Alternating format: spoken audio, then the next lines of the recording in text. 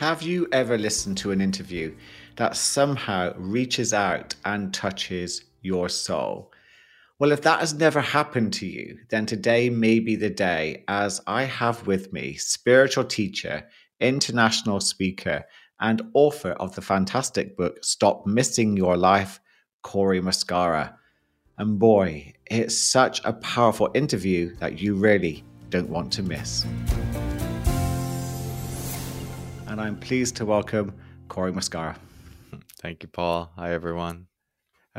So glad to have you here. As I was just explaining before we hit record, I was reading Cory's book, Stop Missing Your Life, by the poor in Spain last year.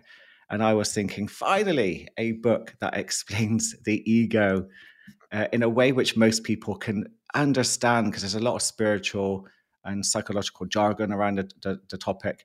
We're going to jump into that a bit later, but I wanted just to ask you, what led you to writing this book? How did you get here to writing Stop Missing Your Life? Yeah, there's, as I'm sure with anything, any big endeavor, there's a long story and the shorter story. Um, the journey into a lot of the content in that book started when I was in college. I opened the book by saying I didn't get into meditation for any noble reasons. I was trying to impress a girl. I had a hippie girlfriend in college. She was in a meditation. I wanted her to think I was cool, so I started meditating. And then she broke up with me a couple of weeks later, and it was the pain of that breakup that actually caused me to take the meditation practice more seriously, because it was the only thing giving me some relief at the time. And so it started as a superficial undertaking, and then it became a bit of a refuge. And that refuge then kind of developed into this deeper curiosity into, how come I had never learned how to work with my thoughts or my emotions or my despair, and also never really learned how to amplify the experience of the richness of my life outside of trying to amplify the external variables. So it all just opened this door into this deep inquiry around what is well-being, what is fulfillment, and what would it mean to not get to the end of my life and feel like that I missed it or that I missed the point of it. So it was a bit of an existential crisis at age 20, 21. And I still had a very type A personality at that time. And that I said, well, I had a bunch of college loans. I had $50,000 worth of college loans, but I had a little bit of time where I could defer it. So I said, let's just really immerse ourselves in this while we have the opportunity to do so. And I spent 6 months doing a silent meditation retreat where in a monastery, where you just wake up every day at 3 a.m. You go to bed the earliest around 9 p.m., usually a little later, and you're doing a minimum of 14 hours of meditation each day. And that's what I was looking for. I was looking for some form of intensity, really, where I could sever myself from the usual things in my life that were bringing me comfort and see if I could develop a form of peace and contentment that was less contingent upon external variables. And I had the somewhat naive assumption, but like earnest and sincere, that if I could do that, then the rest of my life would be taken care of. I could come out of that experience. I would have my depth of peace, and then everything else would sort of just be like gravy on top of the mashed potatoes. But I would always have my mashed potatoes. And I quickly realized that, it's one thing to cultivate that quality of peace in a monastery where there are no distractions or people don't need anything from you, and you don't have kids, you're not dealing with money. It's another thing to do it in the real world, which is not to throw out the magnitude of the insight and the transformation that happened during that time, but more to say that it was the foundation for what I really consider what for me has been the real work, which is how to take that space that I touched into in practice and integrate it into my day-to-day life, which is much more messy and complicated. And then how to do that, how to help other people do that as well. And so the book is kind of the culmination of around a decade of that trial and error and piecing those two worlds together. And then I've always just been interested in how do you communicate wisdom and depth in a way that's just very practical and accessible for people. So I tried to write with that in mind. Well, you did, and I think your book, and I recommend it to my clients. It's highly accessible. There's a lot of humor, and I think a lot of people can relate to what you've been going through. I, I did think about how on earth did you sit there with intense back pain, meditating for so long. I just think because that's quite a drastic jump, isn't it? I mean, some people go, I'll do some meditation. I might do a weekend retreat. You chose a monastery for 6 months, doing a minimum of 14 to 15 hours a day. What do you think? I mean, obviously you were going through quite a lot, but what do you think has been the driving force? Do you think there's been a driving force behind this that's had a bigger plan for you, or because it's led you to helping so many people? You know, your impact, Yeah, have an impact daily with your text messaging thank you. service, your Instagram, Mhm. your podcast, your books. So, what do you think's been going on, Mm. behind the scenes? If you think there's anything. Yeah, thanks, Paul. The momentum of it all, or the development, has kind of just taken a life and an energy of its own. It all really started with a very sincere intention to understand this, the question of like freedom, inner freedom and happiness for myself. And and I thought, I always, even when I was starting out, that like maybe I would teach this, but it wasn't clear to me until after I got back from the monastery that I wanted to start teaching. And it was done from a place of like, I don't know what my life will look like. I don't know if I could really make that much money doing something like this, but I can't imagine doing anything else. So there was a sincerity to it. And there's a lot of variables that, people might look at what I have developed as a business or like a public persona, and view it as objectively successful or like bigger. Um, and eh, and I guess there's some truth to that.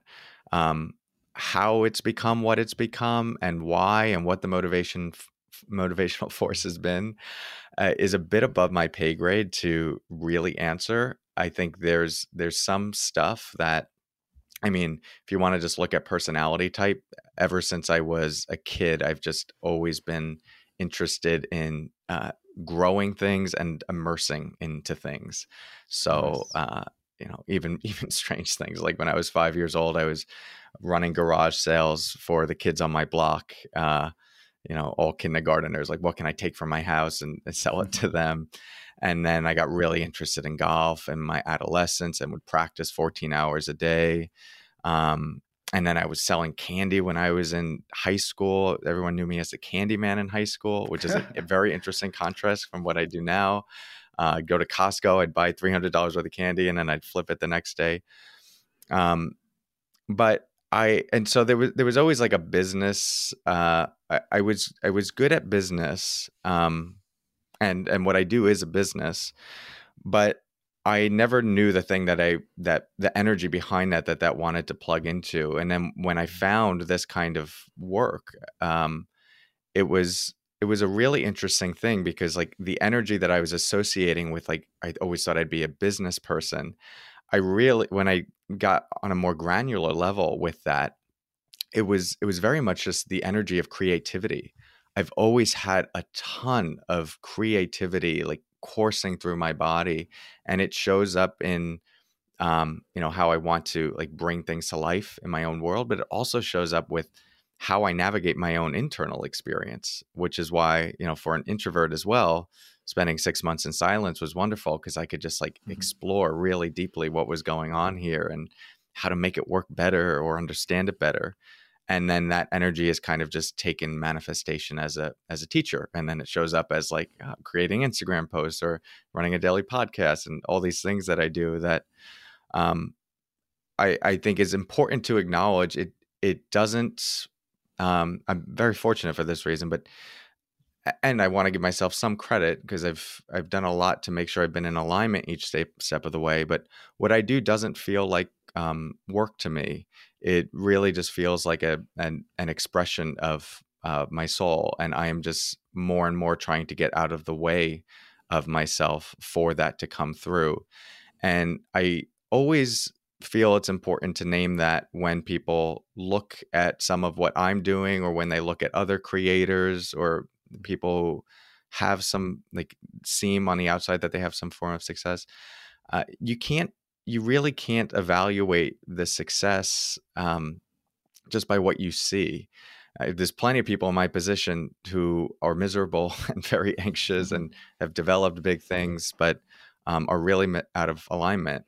Um, I've My commitment along the way was always just to stay in alignment and see what would come from that. And my particular karmic path has been to be what it is.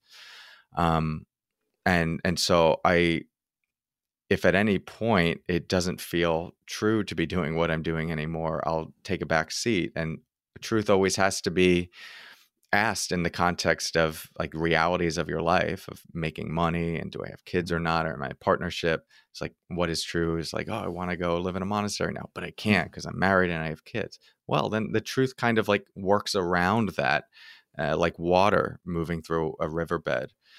And what I'm sharing is maybe a little bit off the main intention of your original question, but um, you know, just to anchor it back into uh, what has been the motivating force, it's, I think, just really been my ruthless commitment to stay aligned with the deepest truth I can access in myself, and that just continues to be like the journey of a lifetime. And I have no idea where it's going to take me next. No idea. Yeah, I'm just gonna just touch upon that just for a moment. But what is so important for you, do you think, for the deepest truth, for you to be aligned with your deepest truth? As I said, it's we're kind of benefiting it from it. We're exploring with you your journey. We get to see it. We get to see what you're saying. But what's so important for you? Do you think Yeah. that drives you? As in, why is aligning with that important, or what's Yeah. important in terms of how I get there for myself? Well, I think now that you've asked that part, we could go both ways. But I think We could. yeah. So, but I think just what drives you, what's so important for you to be aligned with your deepest truth? That um I love that question. I don't know if I have a good answer. I think Mm, that's one of those things that it's kind of like an act of grace. And I use that when I don't really have any good logical mhm, explanation for why something arises. Um, in whatever the particular constellation of my being is in this lifetime, and you could step out of even perspectives on lifetimes and just say whatever my particular constellation of mm, genetic and social variables that have come together, it's just made me deeply interested in knowing who I am, and sensitive to when something doesn't feel aligned. And so that then brings us to the next question of just like, how do I sense into that for myself, mm, and what does that look like, that discernment process? And I think everyone, if you kind of step out of your head with it and get more in your body, everyone has a knowing of when something feels aligned, when mm, you're in connection with truth. And when I use the word truth, I'm not talking about like, did what this political person say is true or not, like on a logical level, or all these kind of debates we get into. I'm talking about like a particular resonance that you feel in yourself, that when you're connected to it, it doesn't actually have the resonance of being a decision that you're making. It's just like, oh, I'm being pulled into this next thing. There's an opening that's expanding me into this now, this relationship, this work, or pulling me out of this relationship, or to have kids. And it's kind of ineffable. And when I know I'm aligned with that, it's because I'm not arguing myself into it. I'm not like having to amp myself up and go, all right, this is the right thing to do right now. Like, I'm gonna get married, I'm gonna have kids. And then like, you get settled and still and relax, and you kind of disconnect from that. And then you're like, wait, is that really what I want? And I go, yeah, no, that's what we want. That's what we want. And so one of the ways, when you're out of alignment is when you constantly have to refresh the story to amp Mm. yourself up for the life that you think you should be living. And many people live their lives this way. I think I lived a lot of my life this way as well, or at least certain chapters of my life. But for anyone who's done that, you just know it's exhausting. You burn out.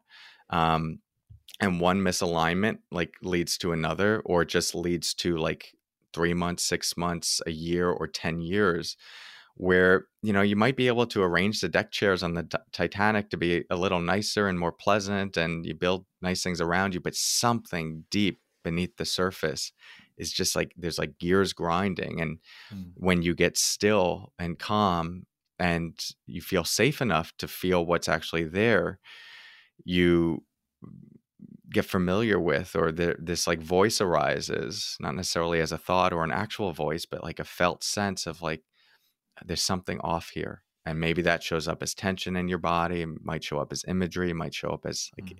an activated mind. And then those other moments where we do descend and we drop in, um, and we are in a certain flow with our life. You check in those moments. You're most likely, I can almost guarantee, you're not constantly thinking about, is this the right thing I should be doing? And so like the resonance of truth as something that can guide our life, which I think is the closest thing to aligning to a life we are meant to live, if that exists, Mm. is really just the ongoing listening to that space and then the surrendering to that. And because we're on this topic, I'll just add a little bit more to this, because it's a provocative conversation, because in many ways it's like flipping the script around how many of us live our lives. And I've had to do a lot of my own like really deep discernment and go through my own hurdles and loops around like, does that actually make sense? And can that be a guiding force for my life? And so like if anyone's hearing that and it goes like, I don't know about that, I first just want to go like, I hear you. And if there's like a place in you that's curious about it, it's worth trusting that place, because that soul voice, and that's the one way we could talk about alignment, is much quieter. It's less noisy. And one way to discern that from the ego voice is that, or when it comes to desire, like you often say, desires that arise in agitation are more aligned with the ego, and desires that arise in stillness are more aligned with the soul. Agitation being like fear, anxiety. And so Mm. something that comes up in those spaces is usually going to be related to like protecting ourselves. Something that comes up when we feel safe and still is usually going to be making space for the deepest thing in us to express without being filtered through all of these protective mechanisms. So it's something for people to play with. Yeah, I think that's absolutely beautiful. And something you just said just popped to mind from my own backstory, and I've talked about it before on the podcast, and is that I nearly ended my life due to panic attacks and anxiety. And it was at the last moment, this deep voice within me, whilst I was sat wondering what the hell to do with myself, because I saw no hope, just gave me the answer to begin to create a new exploration into looking away from head up exploration of anxiety more into the body. Do you think, and I've heard this Mm. story a few times, and people have been in a moment of desperation, a moment of, extreme stress, that this calm voice seems to come out of nowhere to give someone Yeah. help in that moment. Have you heard much about? Yeah. Yeah. Yeah, for sure. And it's a really good point to bring up right after what I just shared, Mm. because it like adds a little bit of nuance around like how desires that arise in agitation are often aligned with the ego. This to me is an example, and it's a common example of when agitation kind of pressure cooks us and then troubles us into a conversation with our soul. Like something gives. The ego's like, I don't know what to do. I don't know what to do. I don't know what to do. And it collapses, but it collapses into the vastness of the soul space of awareness. And that's this corresponding calm that we feel. Tension is created from the ego being at war with the soul. And Mm. if the word soul doesn't work for people, like I didn't use that word for years in my teaching. I basically just use it to describe this more mysterious place in us that we touch in meditation, or when we're really quiet and still. Some people call it awareness. Some people call it the higher self, metacognition, whatever, spirit. Um, but this is why difficult moments can be the doorway into a completely new way of living. It's basically, it just like troubles us into surrender. And what is surrendering? The part of us, the ego part that thinks it can run our life and run the show and make us happy with all of its strategies. And it comes to an impasse where it's like, I don't know what to do anymore. And because of that, just is forced to let go. And then the beauty is that there's something there to catch us on the other side. And I mean, Eckhart Tolle, this is, if you've ever read, or anyone who's read The Power of Now, this is like how he opens his book, that he was in a place of like, I can't live with myself, and just got him into this recognition of like, oh, who is the I and who is myself? And it just, I mean, kind of sounds like he evaporated entirely in that moment, and then spent the next 2 years on a park bench in New York City enlightened. But Yeah. yeah, these most spiritual journeys, or most journeys um, that start a very new way of living, are preceded by intense pain and ego struggle. C- Um, that's such a beautiful answer. It gives me so much more clarity on something that I experienced. So thank you for that. Could you explain a little bit about what the ego is for anyone listening to this who's thinking, it's lovely, but what is it? Because you describe it beautifully Yeah, in your book. But good. yeah, so what is the ego? Yeah, it's always good to define terms. So I describe the ego as the conglomeration of thoughts and beliefs that have accumulated over your lifetime that tell you who you need to be in order to be safe, loved, and protected. And and so it's not really a thing that you can grasp. It's, if you look in your experience, you're not going to really see it as anything tangible. It's kind of this felt orientation toward life that has these built-in heuristics and algorithms for how you're supposed to show up in order to get basic needs met. And it develops from a very early age, as you know, because we're vulnerable. We come into human form, and as a little baby that's completely helpless, and we have needs. The human form, bodies, humans have needs of connection, of attunement, of love and safety. So for some reason, we have that as a human, and there's a lot of things that compromise that. And so, like, we have this desire for love, and then for some reason we get close to our parents, or and then there's like an abandonment, or they leave us for a prolonged period of time, or we feel like we can depend on them for something and they're not there. And it makes us now associate, oh, this like really raw need, true need that's here. When I open myself to having it met, and it's not met, it's really painful. And so there's a learning that gets developed, like, oh, it's not okay to have this need, or I have to have my guard up. And so that's like one example of how aspects of the ego get developed, and scripts that get formed about who we need to be in the world in order to protect ourselves, or in order to get love, or in order to get safety. Now, the thing about it is that it is it is something to be respected and bowed down to deeply with reverence, because it in all the ways that it's operated in you, it's gotten you to this point of being alive right now. And if you're listening right now, it means you're alive and you've gotten through every difficult thing. And in many ways, aspects of the ego structure have probably helped you get here. But it's never the thing, and it's impossible for it to be the thing that will actually give you deep fulfillment, because it's disconnected from that space of deep fulfillment of and this is where now we get into like, what is the soul, Mm. or what do I describe as the soul? um, if the ego is developed in order to get safety, love, and connection, the soul is the space that is inherently safe, loved, and connected.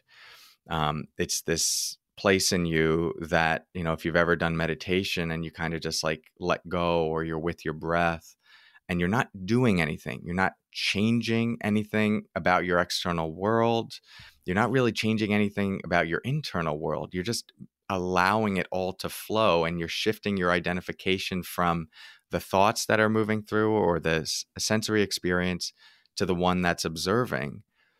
That space is inherently calm. It's inherently spacious. It's pristine, and it's a reward unto itself just to be there. And this is why contemplative traditions and even many religious traditions all point to this thing, that there's like something beyond the external and the sensory experience that we can dwell in for actual freedom. So you kind of have to first take the stance that that exists in order to recognize the limitations of the ego. But if we do take the stance that that place exists within us, going back to what I was saying, that the ego can never fully give us that satisfaction, in order to rest in that soul space, it requires letting go. It requires the ego letting go of its normal strategies of guarding, of protection, and kind of posturing in order to try to get certain needs met. The ego comes from the original wound of disconnection from the soul space, where at some point the human form didn't feel like it could trust that space, that it could surrender into it. And when you're a baby, you can't really, because you don't know how to actually use that space to make sense of your life. You just have all these needs and protections, and so that's where the ego comes online and says, "I'm going to fix this for us," and maybe it gets us through for a while. But then now we're in relationships trying to get like love and connection, and we're completely depending on the other person to give us a sense of fulfillment and love. And now we're manipulating them to be a certain way for us in order to make that experience, without recognizing that that's like deeply an inside job. And so again, just like if the ego continues with those strategies, it just ends up creating more distress for us. Let me know. It's such a big topic, and I want to make sure I'm not Sure. going a little too far off or not filling in any gaps. So let me know what might need some clarification here, if anything.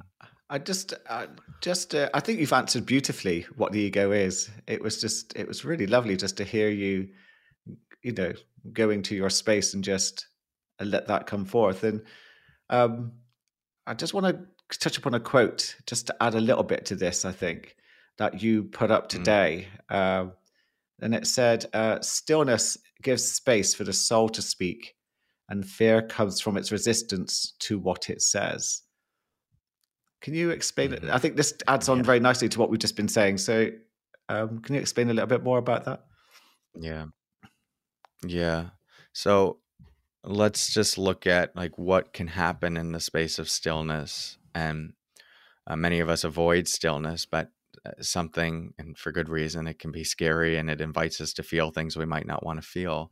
But when you do anchor into a place of stillness where you're not caught in the agitation of your thoughts about the next thing I'm trying to accomplish and who I have to be in the world to be great, and you just kind of let all that settle, and you center yourself, you ground, and you're present, there's a new communication that arises that's not just coming from mental agitation or pain in our body or our emotions.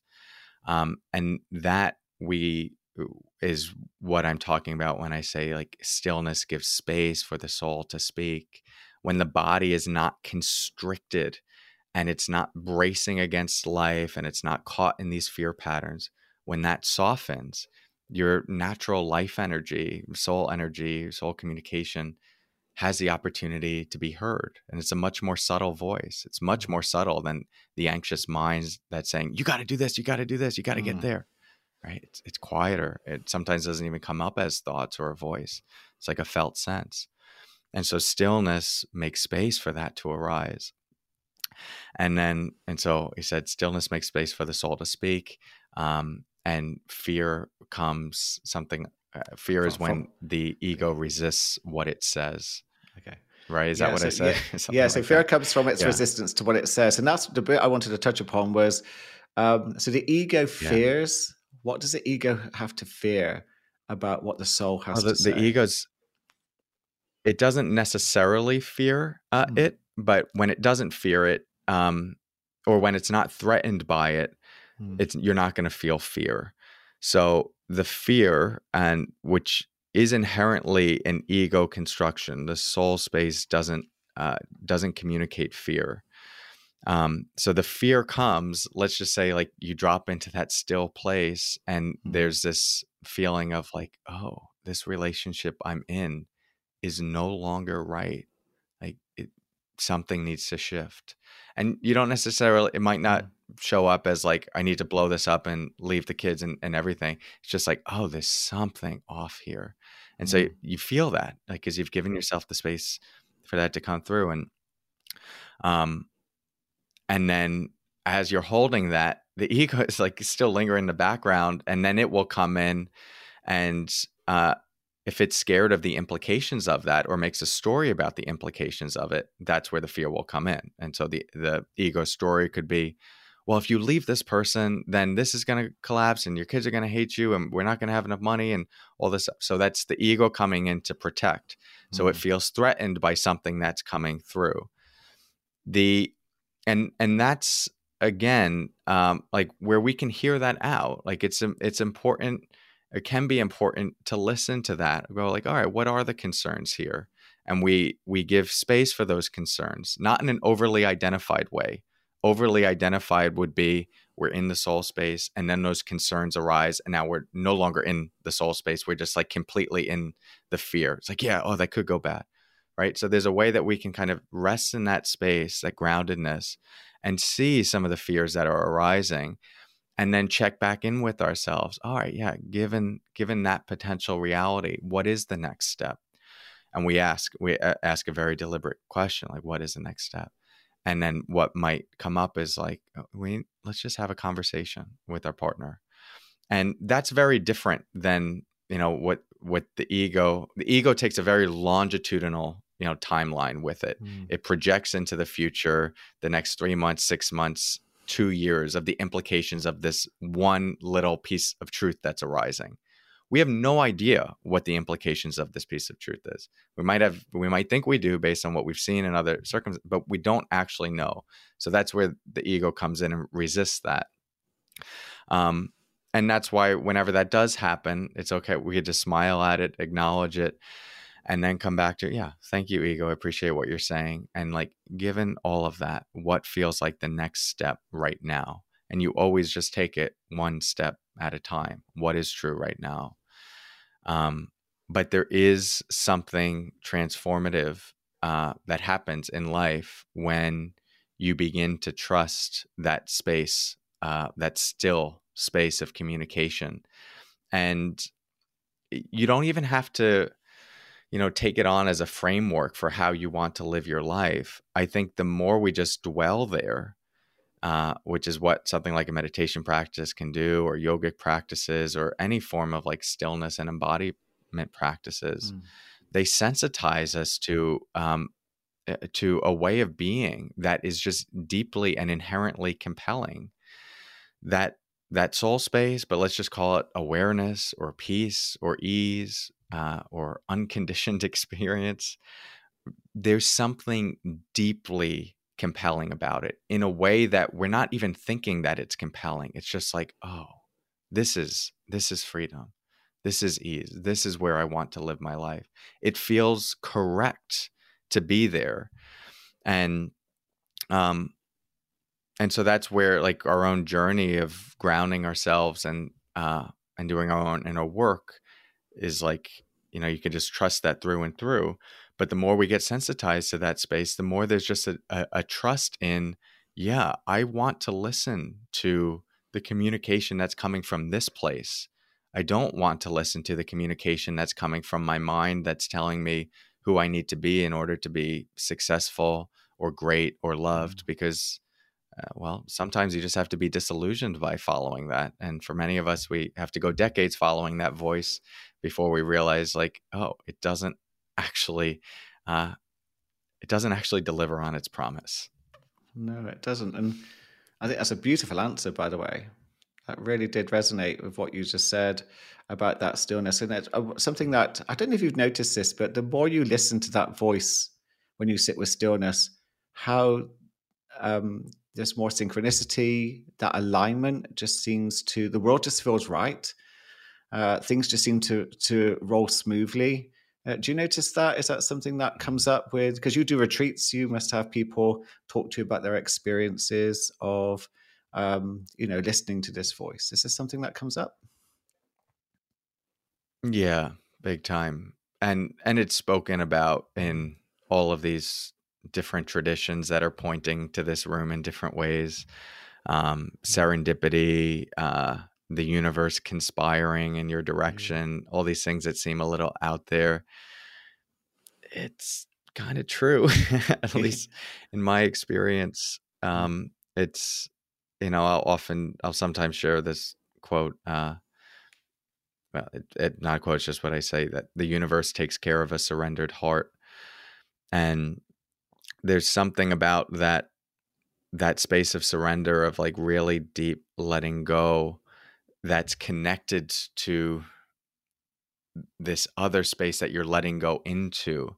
It's not just like, I'm going to let go of responsibility because this is hard, and not, that's ego stuff as well, right? It's the same way that ego comes up where you're in a relationship and it's difficult and it's like, no, I want to run a bar in Maui, on a beach. And then it just goes, I got to destroy it all and flee. That's not how the soul communicates. That's like it's like a 2-year-old ego saying, like, I got to get out of here. And so it's taking a wisdom, like a desire for freedom, and attaching a story on it. And then like it's expressing itself through action. Um, and so that we're not talking about that when I say surrender, but when you get into this place of stillness, and there's just like this resonance of like, oh, I am being pulled into this right now, and you just stay with that moment by moment by moment and listen where it takes you. Yes, things open up in ways you can't possibly imagine. And most of us don't get to experience that because it's so hard to trust that space. So many alarm bells go off when we do. And that's why you start with little things. It's like you sit down in the morning. It's like, do I have my cup of coffee right now? Or do I tend to the kids? And then just see. It's just like, oh, actually, let's just sit here and wait. Cool. And so you follow that, and then you take another moment where you're tuning and see what comes up then. And sometimes you don't have as much choice because life is chaotic and there are demands. But giving yourself dedicated space to do that more intentional listening really sets the groundwork for doing it in a more fast-paced way. And then it equips you for being able to trust that that pulse of life and truth moving through you in more high stakes situations where it feels like there's a lot more on the line. Yeah, I love that. But It yeah, reminds me of Michael Singer's book, The Surrender Experiment. I don't know if you've read it. And yeah, I talked about it last year. I did an episode around that, around how I surrendered a lot last year. My ego was quite good at resisting some things. And by surrendering, it was amazing what began to align and move back into my life. And so what you were saying just really aligns with that. And a surrender is hard because the ego does love to control. Gets very upset if reality isn't happening the way that it says it should. But surrendering yeah. and reducing resistance is a very powerful step to take. Is there any advice for anyone who's thinking it all sounds very great, but I struggle to meditate, and sitting in stillness is difficult? What would you suggest to someone who's struggling right now and would love to maybe take a few Yeah. steps down this path? Yeah, very simply, start by loving the struggle.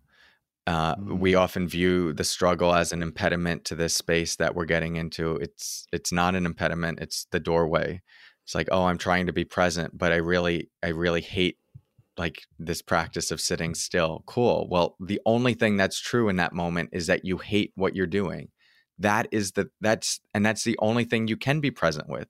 Presence is not some like future moment that you've externalized. That's where it's like there's going to be the absence of that.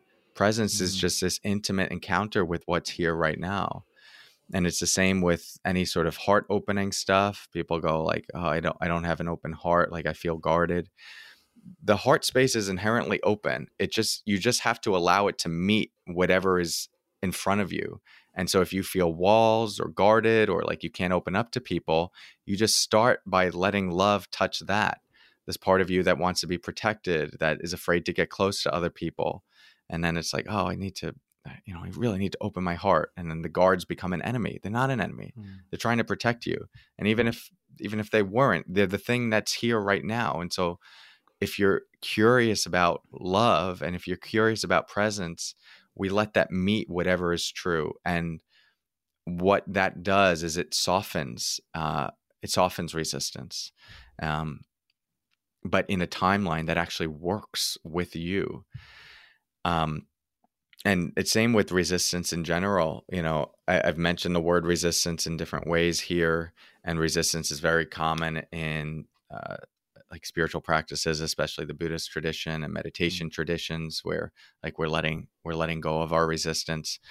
Um, you know, Main thing I'll just say around that is like good luck. It's just because you want to let go of resistance doesn't mean it's just going to go away. In the same way that just because you want to let go of anything, like doesn't mean you're just going to let go. So I think sometimes what we often then do in relationship to that kind of resistance, when we're trying to play it out or try on, like what would it mean to be like not resistant, we end up doing some form of spiritual bypassing where we associate into some end state that we haven't actually earned or isn't actually Mm. true. Like, what would it be like to be non-resistant? Oh, I just wouldn't care that my partner cheated on me. I don't care. I'm non-resistant. I'm a Buddhist now. I'm a meditator now. Everything's go with the flow. Yeah, well, you're Yeah. pissed and you're just not allowing yourself to feel pissed. That's not embodying the wisdom of non-attachment, of letting go of non-resistance. That's bypassing your experience and prematurely playing out some end state. And it's just going to cause whatever the pain is underneath to fester and grow and show up in dysfunctional ways. So it's all to say, like, if there's resistance there, let yourself feel the resistance. I just ran a long course on this, on working with thoughts. And for so many people, like they're working with their thinking mind and meditation, and it's just like I'm just so frustrated by my thoughts. And a big part of what we did in that course was it's just like, cool, like let yourself really feel the frustration and actually get into it. Mm, Like, what's the voice that's coming up? I hate this. Good. Okay. Now embody that more in your practice. Like, let yourself feel it. I hate this. I hate this. I hate my thoughts. I hate how much my mind is thinking. I hate that I can't do it.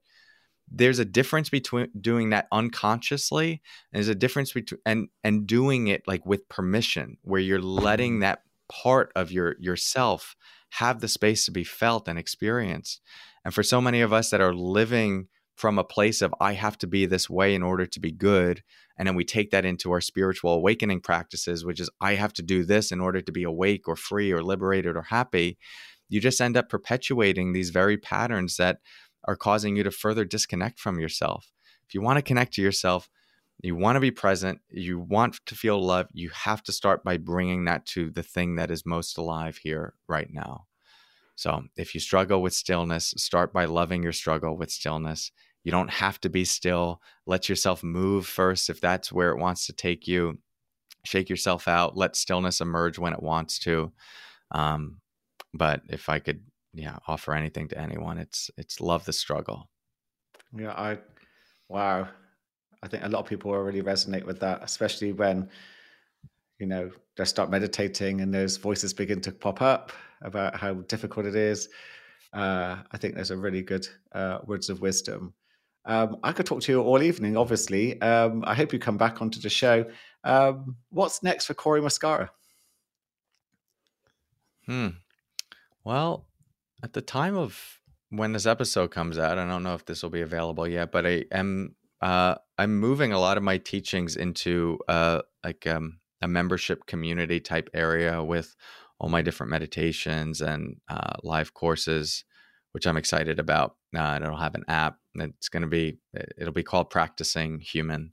So Okay. people, if they're interested and want to go deeper, can find out more about that on my website at corymuscara.com, or if you follow along on Instagram, which is where I do a lot of my teachings, you'll get updates there.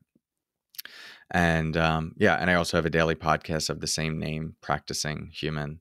So I'm just continuing to nurture Mm. all of that, living from a place of surrender and sharing what I learn along the way. Perfect. So I'll put all those details in the show notes, as well as link to your book, etc. I just want to say thank you so much. This has been a really, really great and deep conversation. I know that a lot of listeners will get a lot from it. So I just want to say thank you so much. And thank you for everything you're doing. I know it's making a massive impact. So I'll just say thank you. Thanks, Paul. Likewise. And thank you, everyone, for listening. Best of luck.